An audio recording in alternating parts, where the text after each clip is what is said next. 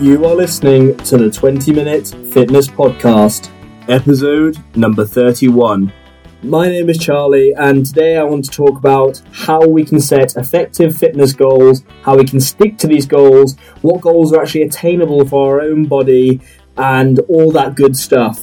So we're going to be revisiting things like SMART goal setting, finding the root cause of why you've decided to get in shape and start eating better and actually working towards a goal, and much, much more. The 20-Minute Fitness Podcast is produced every Tuesday for your enjoyment. And of course, show notes can be found at www.20minute.fitness, and all the links will be in the show notes. Please feel free to email us with any suggestions of topics you want us to cover at podcast@20minute.fitness. 20-Minute Fitness is powered by ShapeScale. ShapeScale is a 3D body scanning scale that digitizes your body in 3 dimensions. Simply step on, and the robotic arm will move around your body, capturing all sorts of body data. You'll then be able to see results and insights such as your body fat percentage, your lean muscle mass, and your muscle girth measurements within the ShapeScale app. ShapeScale is now available for pre-order at shapescale.com. So now, let's get into the show. Setting fitness goals can be a daunting challenge. How do you know where to start? How do you know what's attainable? How do you know what makes an effective goal? How do you know what's attainable for your body? Well, this is what we're going to cover in today's episode of 20-Minute Fitness. So I wanted to start by explaining the SMART goals method of setting a target. SMART is an acronym standing for specific, measurable, attainable, relevant, and timely or time-bound. And we're going to explore each of these one by one, starting with obviously specific. So the most important thing when setting a goal is to make sure you are specific in actually understanding what you want to achieve. Setting a goal like, I want to lose weight, I want to get healthy, I want to gain more muscle, is too arbitrary. It doesn't give you a clear vision of where you want to be. In order for a goal to be effective, there needs to be clarity. You need to be more precise with what it is you are truly trying to achieve. So this means refining your goal and breaking it down from those vague terms of losing weight or gaining more muscle, actually being something that seems easier to manage. If you simply say, I want to get fit, I want to get healthy, these can seem like a distant future. How can you jump from being potentially unhealthy, overweight, unfit, to suddenly being healthy and fit? It just does not seem attainable. And this is why it's so important to break down these goals into measurable and specific milestones. As soon as we start making our goal quantitative, as in putting a number to the goal, it suddenly becomes, or it seems to become, more doable. For example, I want to lose weight. You have no clear direction there. However, if I say I want to lose 6 pounds, then you know, actually, that is 6 weeks of being in a 3,500 calorie deficit per week where I'm losing 1 pound a week. So I know I have 6 weeks to achieve my goal. Simply adding that number makes it seem all the more achievable. Of course, in order to achieve the number we've set ourselves, whether that be a body fat percentage or a distance we want to be able to run, we need to measure where we currently are. And that's why our next point is making the goal measurable. As you all know, Team Shape are all about tracking progress and making sure we keep ourselves accountable by constantly measuring and seeing whether we are progressing. You simply need to look at our ultimate guide to tracking progress on our blog to understand how much emphasis we actually place on this. So having a quantifiable goal and having an actual point in mind of where you want to get to has so many benefits. For example, as I've already mentioned, accountability. It will help you avoid stagnation and plateaus. So for example, if you're recording your numbers in the gym and they suddenly flatline, you know you need to mix it up. You know you need to be doing something differently to achieve progressive overload. And of course, recording your goals means that it allows you to set new goals. When you actually reach your current goals, you'll want to set new goals. You'll want to keep competing with yourself and improving.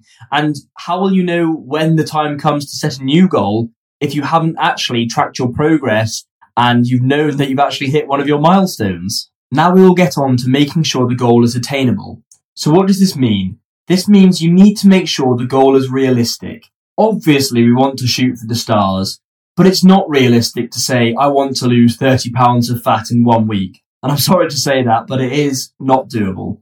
So we will move on to how to set realistic goals for your own body later on, after I've got through the rest of the SMART goal acronym. But what I will say now is, if the goal isn't realistic, it means there's no real intention to complete it. As I said, we'll explore having an attainable goal a bit later on, but for now we're moving on to relevancy. And how can you make your goal relevant? Well, this means finding your why. You need to choose a goal that you know can become one of the priorities in your life. If fat loss is something you intrinsically want, if it's something you really desire and no one else is pressuring you to achieve it, it's an innate desire of your own. No one else is actually forcing you to do this. It will make it a whole lot easier to achieve. If you think, gaining muscle could be nice, you need to really analyze. Is it the right time in my life to focus on this now? Is it relevant enough to me and where I want to be in life? And the final part of the SMART goal acronym is time-bound or timely. This means you need to set a date for when you want to have achieved your goal. So this will motivate you to whip your ass into action. An open-ended goal is set with no intention of ever completing it. We want you to always know in your mind when it needs to be achieved. Otherwise, it leaves the goal open. My advice here would be to combine the date you set yourself of when you want to complete your goal with a specific event in your life. So, for example, I'm going on holiday to Morocco with a friend of mine who's actually a cinematographer, and I'm helping him build up his business, and he wants to shoot a lot of content. So, if I'm going to be on video, I want to be in the best shape possible. And this can apply to anything, really. It may be a wedding day coming up. Like me, you might have a holiday where you want to look good and feel good about your body. And if you're really brave, some people even book a photo shoot in advance on the date they want to have achieved their goal, because they want to really push themselves, knowing there's an endpoint where they have to flaunt their body and flaunt and be proud of what they've achieved. So if you're a brave person, I definitely suggest doing this. I'm going to ask you to sit and reflect. Are the goals that you have set yourself aligning with what we have just spoken about? Do they fit with the SMART method way of setting goals? Do they have an end point? Are they specific? Are they relevant to where you want to be in life? Really think about this. And if they're not, think about what you can do to adapt the goal and make it more effective. So now you had to think about this. I'm going to go back to how to set an attainable goal and what I really mean by this. How to set a realistic goal for your body. Jason Lobig, the co-founder of Live Better, says, while it can be helpful to set big picture goals in the long term, you need a more achievable goal on the horizon to keep you on track. You want to start small and see early wins which encourage long-term consistency. I also think that in order to set an attainable and realistic goal, you need to be self-critical. You need to be honest with yourself. You need to understand where you are currently at. If going on a 20-minute short walk leaves you gasping for air, you can't expect to be able to run a marathon in a month's time.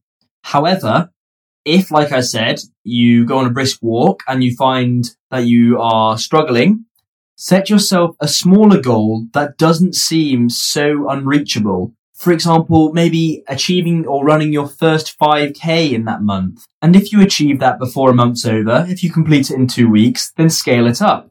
Then say, okay, I want to achieve a 7K run in the next 2 weeks.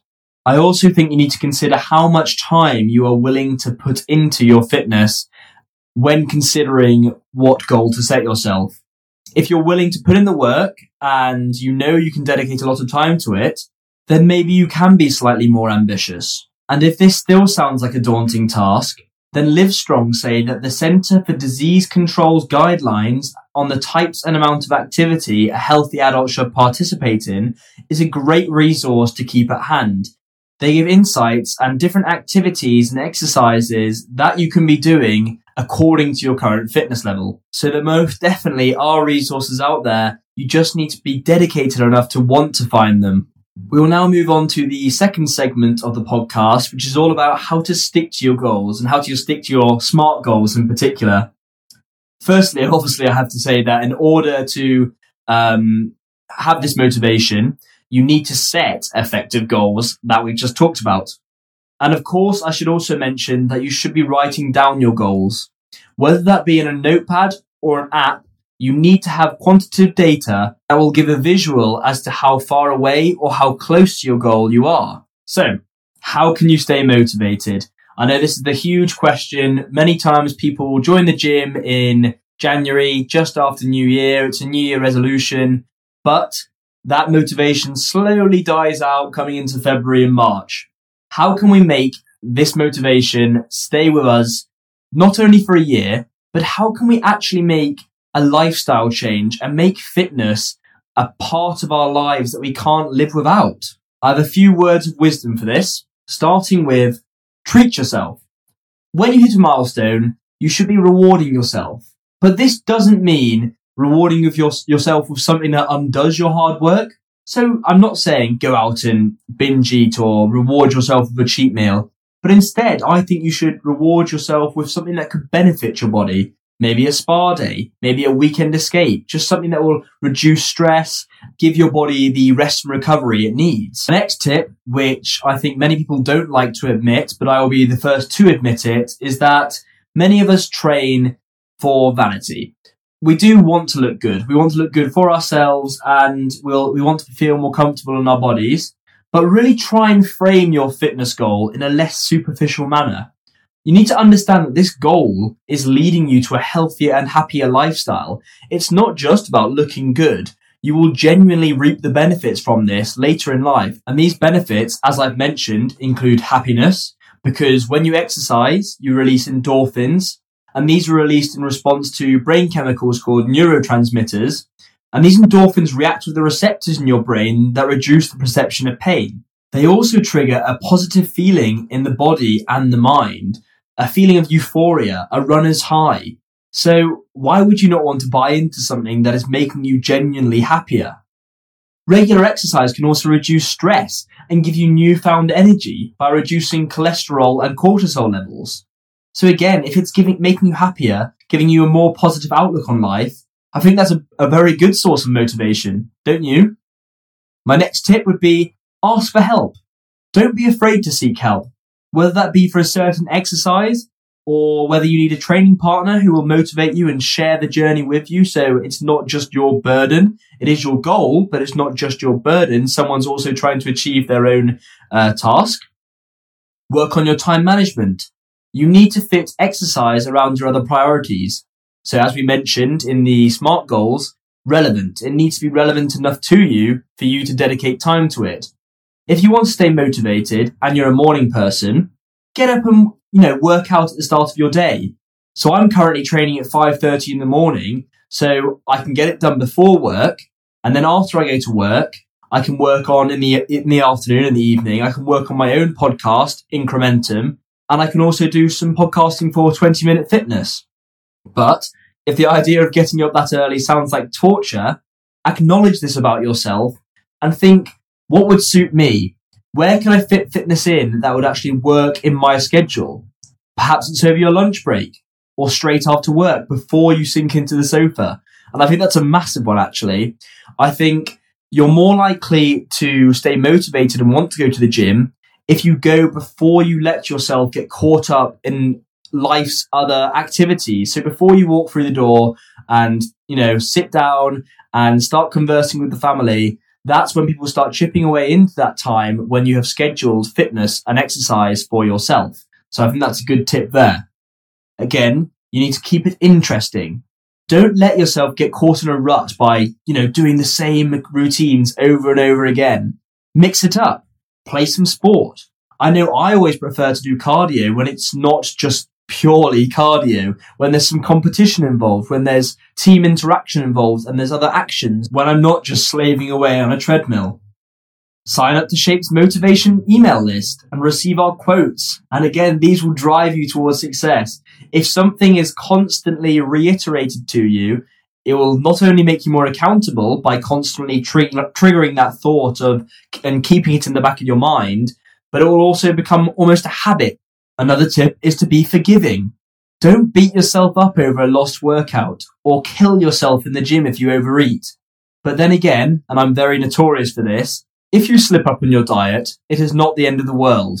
What I usually do, and I would not advise this, is if I'm in a calorific surplus, I end up eating absolutely loads and pigging out because in my head I've blown my diet.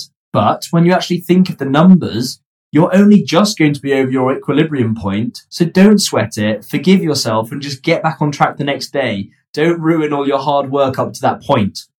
My next tip, scale up. And I've already mentioned this. So say if you go for a 2-mile run, next time, go out and try and go a tiny bit further or a bit faster. You will find competition in your own performance, and this will motivate you to want to outdo yourself. Finally, don't compare yourself to others. This is your goal, something you intrinsically want to achieve.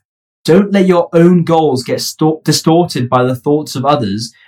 I would also say don't get lured into the fitness world on social media. There are a lot of unrealistic expectations and the whole fitness industry can be distorted when looking on these social platforms. So I would block out this and have your own intrinsic goal. This is your life, it's your moment. So I would say go out and attack your own goal. If you want some serious motivation, I highly suggest listening to the Impact Theory podcast by Tom Bilyeu, and in particular, the episode Why You Need to Focus on the Goal. And this really empowered me to want to go out and smash my goals. And ever since listening, my routine of getting up at 5:30 in the morning has made me more motivated and more determined than ever to really focus on it. So that's just my own personal source of motivation.